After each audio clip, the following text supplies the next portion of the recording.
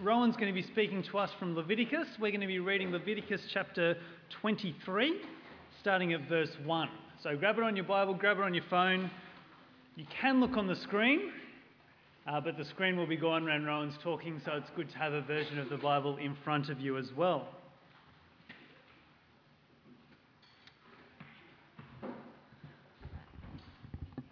Okay, let me read. The Lord said to Moses, "Speak to the Israelites and say to them, 'These are my appointed festivals, the appointed festivals of the Lord, which you are to proclaim as sacred assemblies. There are 6 days when you may work, but the 7th day is a day of Sabbath rest, a day of sacred assembly. You are not to do any work. Wherever you live, it is a Sabbath to the Lord. These are the Lord's appointed festivals, the sacred assemblies you are to proclaim at the appointed times. The Lord's Passover begins at twilight on the 14th day of the first month. On the 15th day of that month, the Lord's festival of unleavened bread begins. For 7 days, you must eat bread made without yeast. On the first day, hold a sacred assembly and do no regular work. For 7 days, present a food offering to the Lord, and on the 7th day, hold a sacred assembly and do no regular work." I'm going to pray now as Rowan comes up to share with us. Our Lord and God, we thank you for your word, the Bible. We thank you for the freedom we have to gather together and learn from it. I pray that you will be speaking through Rowan today such that we can understand truths about you and about us and about our world. And please prepare us to be ready to be changed and to understand what you have to say. Amen.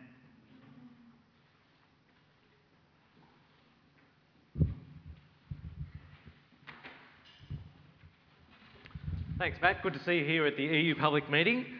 I want to speak to you about holidays. Let's just have a flight of fancy for the moment and imagine that when you rock up to your next lecture, this afternoon or a lab session, or maybe tomorrow, Friday though, very few people go to uni on Friday, of course, do they? So you turn up to your next lecture and there's an announcement at the beginning and you're told, "Look, we've been thinking about just how hard you've all been working in your studies this semester already. And in light of just how much you've already done, we've decided that we're going to cancel exams and we're going to cancel all those sort of take-homes and the STUVAC period and assignments. Actually don't come in again for the rest of the semester. We think what you need to do is go on a holiday." My guess is you would feel reasonably positive about that announcement, yes? Reasonably positive, anyway.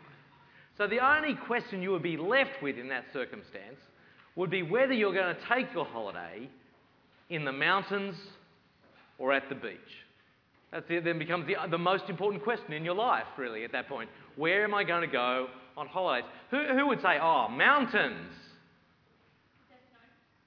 Look, I do not understand you at all if you say mountains. That's just bizarre to me, why you would choose to go on holidays. Who says beach? 2 hands. Yeah, that's worth it, yes. But anyway, I grew up as a beach person. For me, holidays was represented by those sort of couple of weeks a year where we would actually spend at the beach, because I grew up in sort of the outer western suburbs, didn't live near the coast. And so that for me, that sort of symbolised holidays, and for whatever reason, it's now deeply sort of ground into my psyche anyway. But of course, over this last summer, we actually had a holiday in the mountains, which initially I must admit I was pretty disappointed with, but we actually had a fantastic time. We only broke one window in the house we rented, which was pretty good for us. So we had a fantastic time together. It was just everything you want in a holiday, right? Which is pretty much only one thing: relaxing. You just want to relax. It's interesting that, as a Christian, speaking for myself, I don't think of holidays as particularly spiritual things. I don't know if you're a religious person or call yourself a follower of Jesus, but I don't know if you're like me. Do you think of holidays as a religious or spiritual thing? That's sort of ironic that we don't, because, of course, the origin of the word holiday comes from, you guessed it, holy day. Holidays were holy days, days which were set apart. Holy just means set apart, separate, different. Set apart from every other day, not just so you can sort of chillax, The idea was so that you could remember your God, so that you could actually focus. It had a deliberate spiritual intention. Now, ironically, we, and I'm speaking as Christians, we often actually take holidays as a holiday away from God. Rather than being a holy day to God, we take it as a holiday away from God. It can be, for some, the time you decide to not go to church. It can be the time you decide to not sort of think about spiritual things, to not read your Bible, to give prayer a bit of a break, or ironically, we've actually kept the resting notion, stopping work, but actually we've completely jettisoned the spiritual dimension. Why am I talking to you about holidays and holy days? Is because the EU is sort of having a bit of a look at this difficult, unusual book in the Old Testament, the Christian Old Testament, this book of Leviticus, and the particular chapter that we're looking at today is all about holidays or holy days. It's Leviticus chapter 23. Matt just read out the first little bit of it for us just then. I want to think about it because very clearly in Leviticus, holy days were spiritual occasions. They had physical implications, but it was spiritual in its conception. So I want us to try to think about this unusual chapter. It may not be a chapter of the Bible you've ever even looked at in detail before. The big question for us is, first of all, can we understand what it's saying and make sense of it, because it's all so foreign to us? Secondly, how are we meant to interpret this in the light of the Lord Jesus Christ? What does it actually have to say to us today as people who are not living under the Jewish Old Testament law? So there are a couple of things we're going to try and explore today. I hope on the way through to actually give you a few hints to develop you as a reader of the Bible, as someone who's reading this religious text in front of us, this Word of God. Now, if you're an art student, I apologise, you do this in your sleep, right? You can interpret any text. I say, interpret the hearing loop sign. You say, yes, I could write an easy 15,100 words on, that. Just interpret that and all. I know, you're an expert, right? But anyway, if you're a science student, you're going, interpret a text. What is a text? You talk of this thing. I don't know what you're talking. Anyway, the good thing about interpreting the Bible is an art. It's an art, but there is science in the art form. There's method to go about it, right? So what we're going to do is I'm going to show you a little bit of my working today. I normally try to keep most of it hidden, but I'm going to deliberately show you a little bit of my working today. As I've come to read this chapter, Leviticus 23, how am I going to make sense of it in itself and in the light of Jesus? And that's the journey we're going to go on today. And I hope at the end you actually hear the Word of God to you today. That's the goal. Let's see how we go in the next 25 minutes. Okay, if you've got your Bible there, it'd be super helpful to open it up. Leviticus chapter 23. Let's look at this chapter about the Lord's holy gatherings, special gatherings. Notice there the first couple of verses. Let me read it out to you. The Lord said to Moses, "Speak to the Israelites and say to them, these are my appointed feasts or festivals, the appointed festivals of the Lord, which you are to proclaim as sacred assemblies or sort of holy gatherings," right?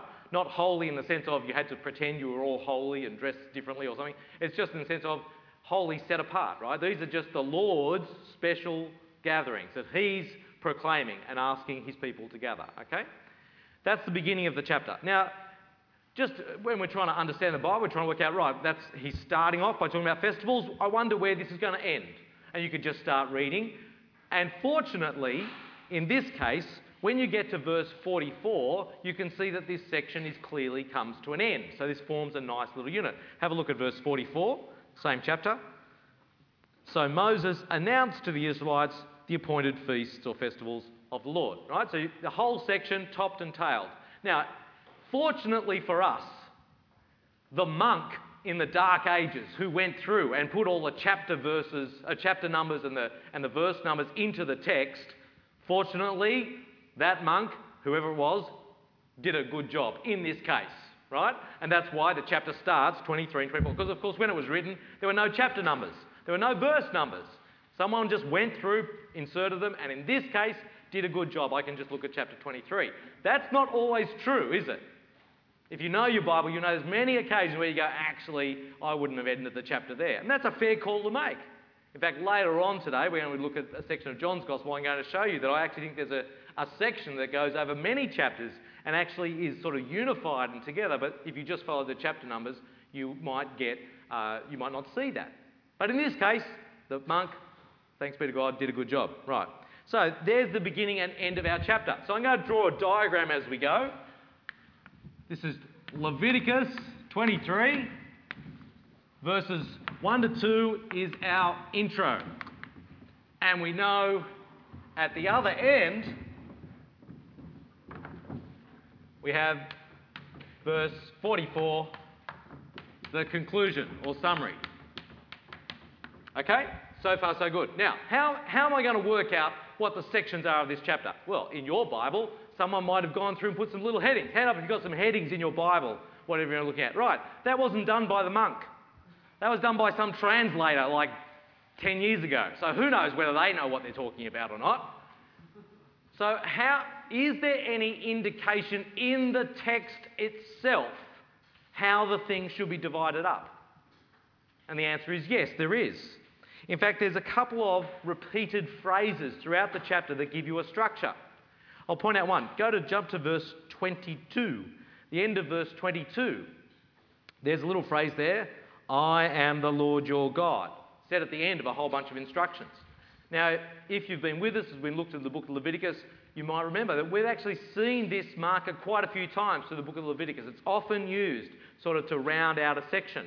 So verse 22 appears to be the end of a section. Is it there again? It is. Verse 43, the end of verse 43, have a look there. I am the Lord your God. So what you're getting there is you're getting a couple of clear lines. Verse 43, I am the Lord your God, and verse 22. Oh, I won't do that. Do it here. Okay, so the chapter is divided into two halves. Okay? Are there any other markers in the text? Yes, there is. There's another repeated phrase. This time it's the phrase, the Lord said to Moses.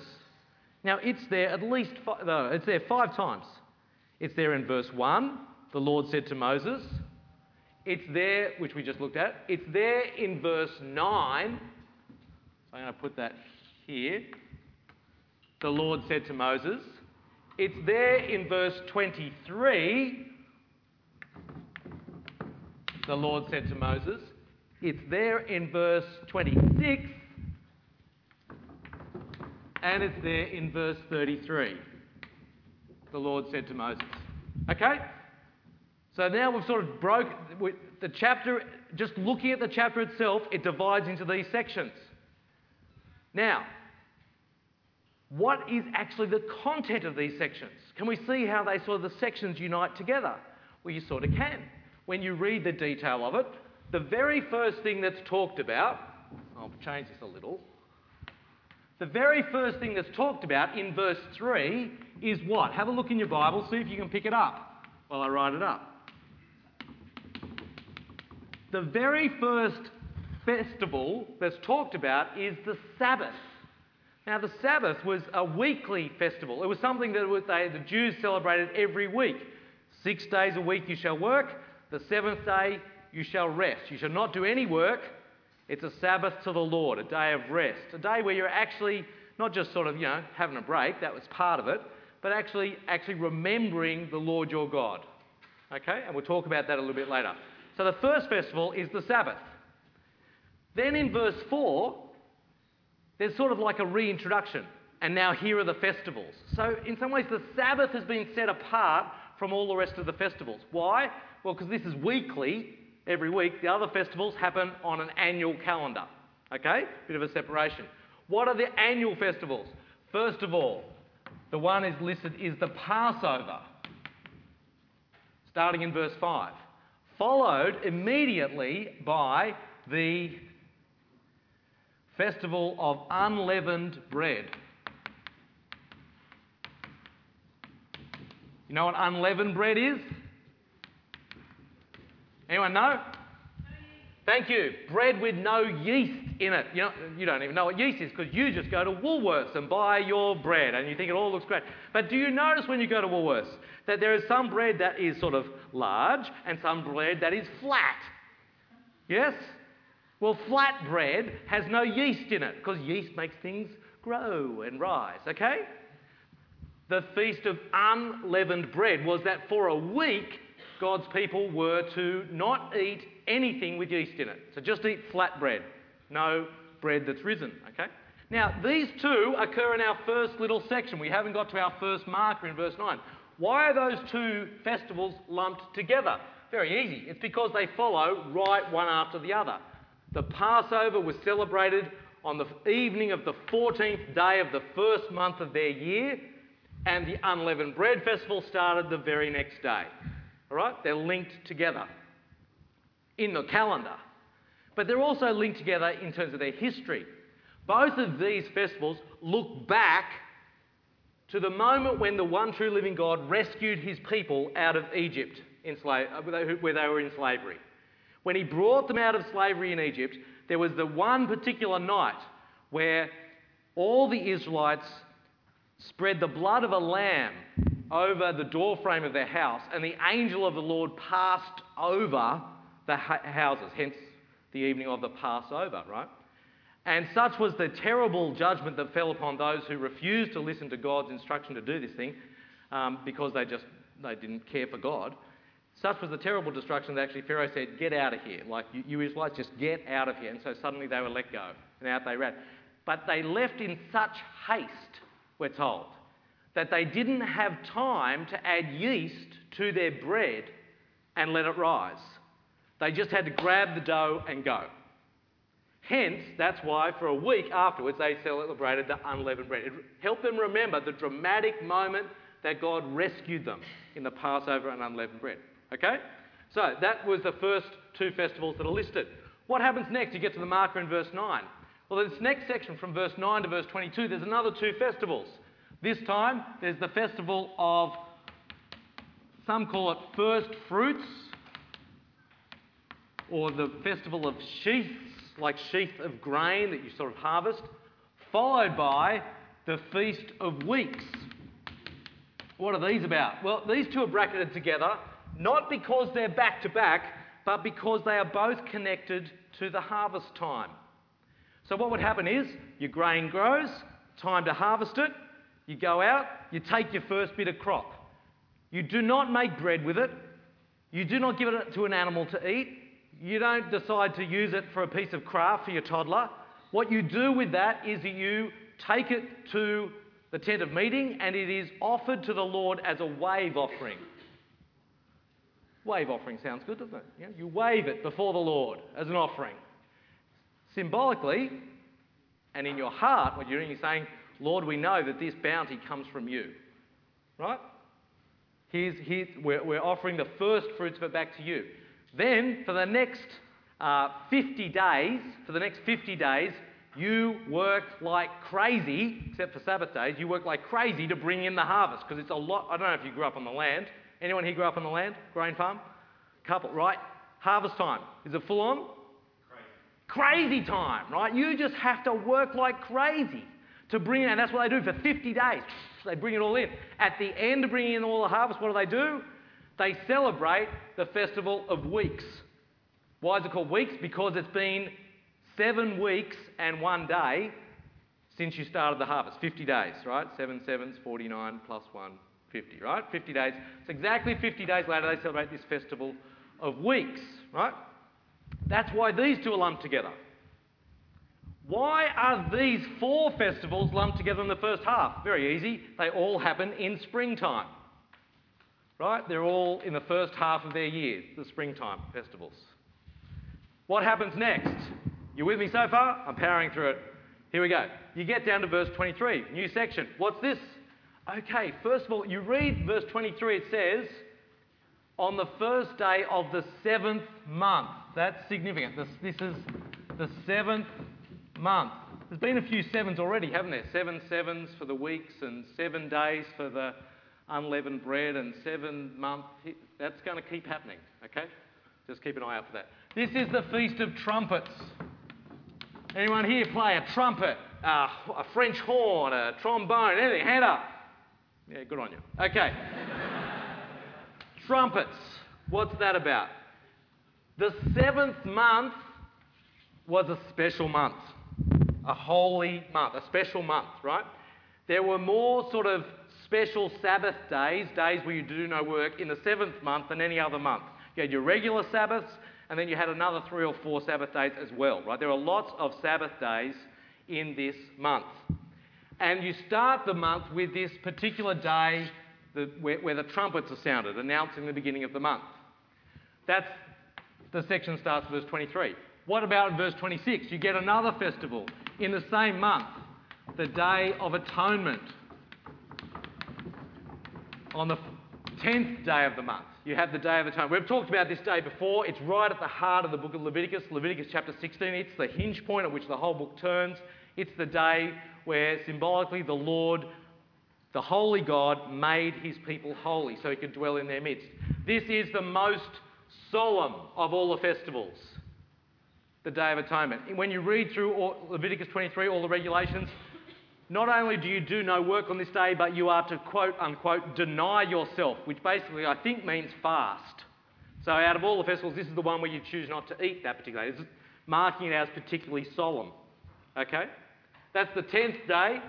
And then starting on the 15th day, you have the final festival, the Festival of Tabernacles. Still in that 7th month. Now, the Feast of Tabernacles, or booths, B-O-O-T-H, this tabernacle just means a tent. Quite an interesting sort of festival. What you did for this one was, for 7 days, instead of living in your house, you build a tent to live in out of palm branches. Ever been bushwalking, decided to make yourself a hoochie, going all natural and sort of made yourself a shelter to sleep under? Anyone have...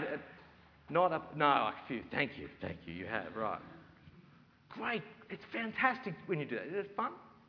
No, it's not fun. Yeah, that's right. If it rains, it's not very much fun. That's just because we're not very good at building them.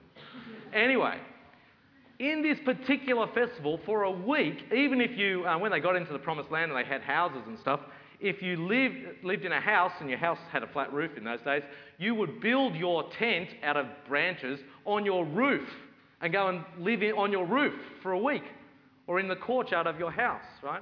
Why were they doing this? Why are they living in these sort of homemade natural tents? Well, it's because they are trying to remember again when the Lord brought them in slavery out of Egypt. Because when they left out of Egypt, what did they sleep in? What did they sleep under? They just had to make shelters. So for a week, they remember the Lord's dramatic rescue of them out of the... Now, this particular festival, the Festival of Tabernacles, was incredibly lavish. It is like massive. It happens at the end of the grape harvest. Grapes sort of ripen over the summertime, so these all happen in autumn, these festivals in the 7th month. It happens at the end of sort of the grape and the olive harvest, and the sacrifices they would offer were massive. If you go to the book of Numbers and check it out, how many sacrifices to offer in these festivals. In Tabernacles, 7 days, or 8 actually, but anyway, on the first day, you sacrifice 14 bulls, 2 rams, and 14 lambs, and 1 male goat, day 1. Day 2, 13 bulls, 2 rams, 14 lambs, a male goat. Day 3, 12 bulls, 2 rams, 14 lambs, a male goat. You get the progression. The mathematicians are going, well, that's awesome. Let's add all that up, right? It is incredibly massive. And the whole tone of it was celebratory. You're told here in Leviticus and again in Numbers to celebrate the Lord's goodness. Okay, so there we have the festivals. That's their festive calendar for the year. All right, that's Leviticus chapter 23. What's the significance of any of this? Really, what is the point? How are we to understand it? What was the point for them of doing these things? I mean, it's one thing to be told to do them, but why?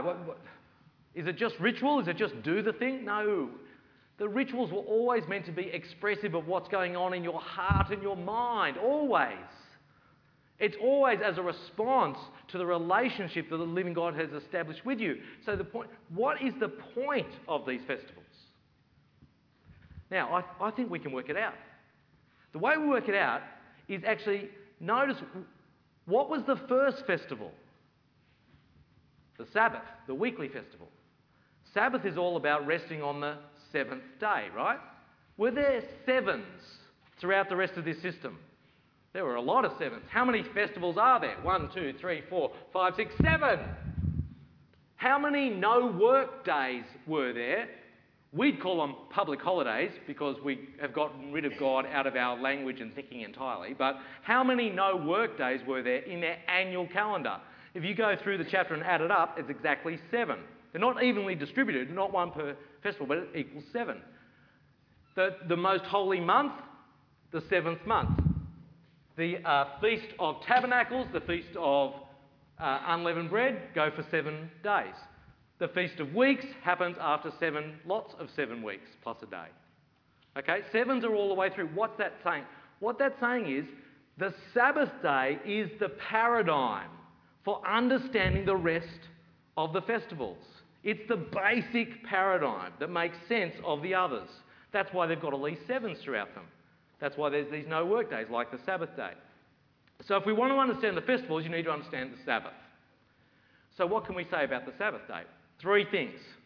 3 things that the Sabbath was meant to do. They all start with R. Conveniently. 3 things the Sabbath was meant to do, all starting with R. The first one was remember. They were to remember God's salvation of them. You can see this, you know that the 10 Commandments are in your Old Testament twice. Do you know that? It's in Exodus chapter 20 and it's repeated for the slow learners, which is all of us, in Deuteronomy chapter 5. Right? They're there twice. Keeping the Sabbath is one of the 10 Commandments. But in the 2 lists of the 10 Commandments, it's actually given a different motivation each time. It's not because they changed it, it's just because they're both true. 2 different motivations. When you get to Deuteronomy chapter 5, the motivation for the Sabbath day is because the Lord God has rescued you out of slavery in Egypt. So the Sabbath day was a day where you stopped and remembered your salvation, the redemption the Lord had brought for you, right? It was a remembrance day. But also, it was a day of rest.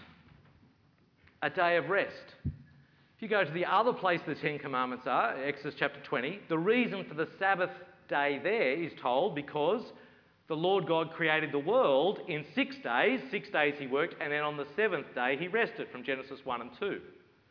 And so the whole idea is that as his creatures, we are to embody, reflect in our life the purpose of this whole creation.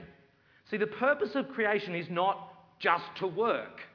God worked for 6 days, saw it was very good, and therefore rested and made the 7th day different to the others, special. It was a way in which you see the purpose of God's creation is actually realised in the rest. The point isn't the work. The point is him in relationship with what he has created. And God's people in the Old Testament were to do the same. 6 days you're working so you can live. On the 7th day, stop. Just stop. And remember the relationship you have with this God who saved you. So rest, yes, rest from your labour, but it's not just so you can chillax. It's a relational rest. It's a rest in this relationship you have with God. The final R to do with the Sabbath is that it is about rejoicing. Rejoicing in all the good things God has given you. I think it's symbolised when on the Sabbath day, when they're walking through the wilderness on the way to the Promised Land. The 7th day, they weren't to collect any food, any manna, but God would provide twice as much for them the day before. And so there's a way in which on the Sabbath day, you have a sort of a tangible experience of God's abundant provision for you. And you can rejoice in that. And it's reflected in the festivals, because the celebratory nature of the Feast of Tabernacles, the celebratory nature of the Feast of Weeks, it's all about rejoicing in God's provision. So, I think there's these 3 things that these festivals were meant to do. Help you remember God's salvation, help you rest in your relationship with him, help you rejoice in his goodness to you. Okay? That's what I think they were about. Question for you and for me is this. In the light of Jesus Christ, What does it have to do with us? Right? Now, this is our standard question when we're reading the Old Testament. We know that the culmination of God's work in history was in the person of Jesus. So we read the Old Testament through him, in light of him. What do we make of these festivals in the light of Jesus? Now, if you were here last week or early in the year, I've been talking about our Leviticus toolbox, different sort of tools that we're giving ourselves for understanding this book of Leviticus. One of them was how to understand the Old Testament in the light of Jesus, and we said there were three things to do. First of all is recognise that the Old Testament law code has been repealed as legislation. Second thing, that we recognise in it prophecy pointing towards Christ. And the third thing was we reappropriate its details, not as law for us, but as wisdom understood in the light of Jesus. Right? Repealed as legislation, recognised as prophecy, reappropriated as wisdom. So how can we apply those three to this chapter? Well, the first thing to say is, if you are a Christian person, if you have faith in the Lord Jesus Christ, you are not obliged, not expected to follow any of these festivals, any of them at all. Well, I'll give you one reference you can look up later from Colossians chapter 2, verses 16 and 17. Paul says just before it that God has symbolically taken the Old Testament law and nailed it to the cross with Jesus. He's put an end to it with Jesus. And then Paul says, therefore, do not let anyone condemn you in matters of food and drink or of observing festivals, new moons or Sabbaths. New moons was they offered special sacrifices on the first day of each month. Lunar calendar, that meant a new moon, right? That's talking about a different sort of sacrifice. Don't let anyone condemn you in the case of observing festivals, new moons or Sabbaths. These are only a shadow of what is to come, but the substance belongs to Christ. So all of these festivals, like the interesting thing was when they were celebrating these as Jews, they were looking backwards, right? When they celebrate the Passover or the living in their tent for a week, it's all about looking back to what God had done for them, right? But actually, what Paul tells us is no, those festivals are shadows of the coming reality. They actually point the other way. They point to the real substance, the real moment, and that was Jesus. And therefore, Paul says, so don't let anyone condemn you if you choose not to live with any of these. So that means that if you're a Christian person, you do not need to observe not just any of these festivals, you don't need to observe a Sabbath either. You don't need to observe a Sabbath day. So if you want to do uni work on a Sabbath day, a Saturday, or if you turn it into a Sunday for yourself, that's fine. That's absolutely, let no one condemn you in that matter, unless, of course, you have a personal conscience issue with it yourself, in which case, don't go against your conscience on that. If you want to go and get a job on a Sabbath day, earn an income, you are free in Christ. The old law has gone. You are not obliged to follow it as a legislative code. You're free on Sabbath days. But if you have a conscience issue of it, of course, respect your conscience and go with that. But you are genuinely free here. There is no legislation for you. So that's the first thing. That's been repealed. Secondly, how do we reappropriate it as wisdom? I mean, Paul just said they're shadows pointing to Jesus. I want to take you somewhere a bit interesting and float with you an idea. I don't know if it's right, but I think it is. But anyway, let's talk about it later. John chapter 5. Go to John chapter 5 for a moment. Something I was reflecting on this week as I looked at this, and I think this has got really great legs. It could run a great race here, this particular idea, but we'll see. John chapter 5. I want you to bear in mind the ordering of the festivals we saw in Leviticus 23. And let me just point out a few verses to you, right? John chapter 5. Verse 1. Sometime later, Jesus went up to Jerusalem for a feast of the Jews. Which feast was it? We don't know. It remains nameless. Just a festival. But then what happens when he gets there is he heals a guy who's been an invalid for 38 years. He heals this guy, and then there's a ruckus. There's a protest. There's a sort of a moment afterwards because he's healed this guy on the Sabbath day. He heals this guy on the Sabbath day. That's down there in verse 9. So what have we got so far? The first thing we've got, as John presents what Jesus did, is you've got a mention of festivals, like in the introduction here, followed by a mention of a Sabbath day. Jump to chapter 6, verse 1. Sometime after this, Jesus crossed to the far shore of the Sea of Galilee, that is the Sea of Tiberias, and a great crowd of people followed him because they saw the miraculous signs he had performed on the sick. Then Jesus went up on a mountainside, sat down with his disciples. The Jewish Passover feast was near. Next festival mentioned, Passover. So we've had the intro, the Sabbath, the Passover. Jump to chapter 7. After this, Jesus went around in Galilee, purposely staying away from Judea because the Jews were there waiting to take his life. But when the Jewish Feast of Tabernacles was near, Tabernacles. In these, and he stays in the Feast of Tabernacles for chapter 7 and chapter 8. Now, so suddenly you've got, in John's presentation of Jesus, you've got this mention of just festivals in general, followed by Sabbath, Passover, and then the very last one, Tabernacles. I think, given that John has a bit of a theme that Jesus is better than everything in the Old Testament, Jesus is better than the temple, I think what you're getting here is Jesus is the fulfillment of all of that Old Testament festival stuff in the very order it's given in Leviticus chapter 23. That frames the structure of these 4 chapters.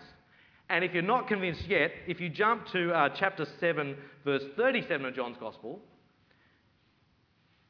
you can see what happens on the last day of the Feast of Tabernacles. On the last and greatest day of the feast, this is the Feast of Tabernacles, Jesus stood up and said in a loud voice, "If anyone is thirsty, let him come to me and drink." And then down in chapter 8, in verse 12, when Jesus spoke again to the people, he said, "I am the light of the world. Whoever follows me will never walk in darkness, but will have the light of life." 2 things he talks about. Come to me if you're thirsty.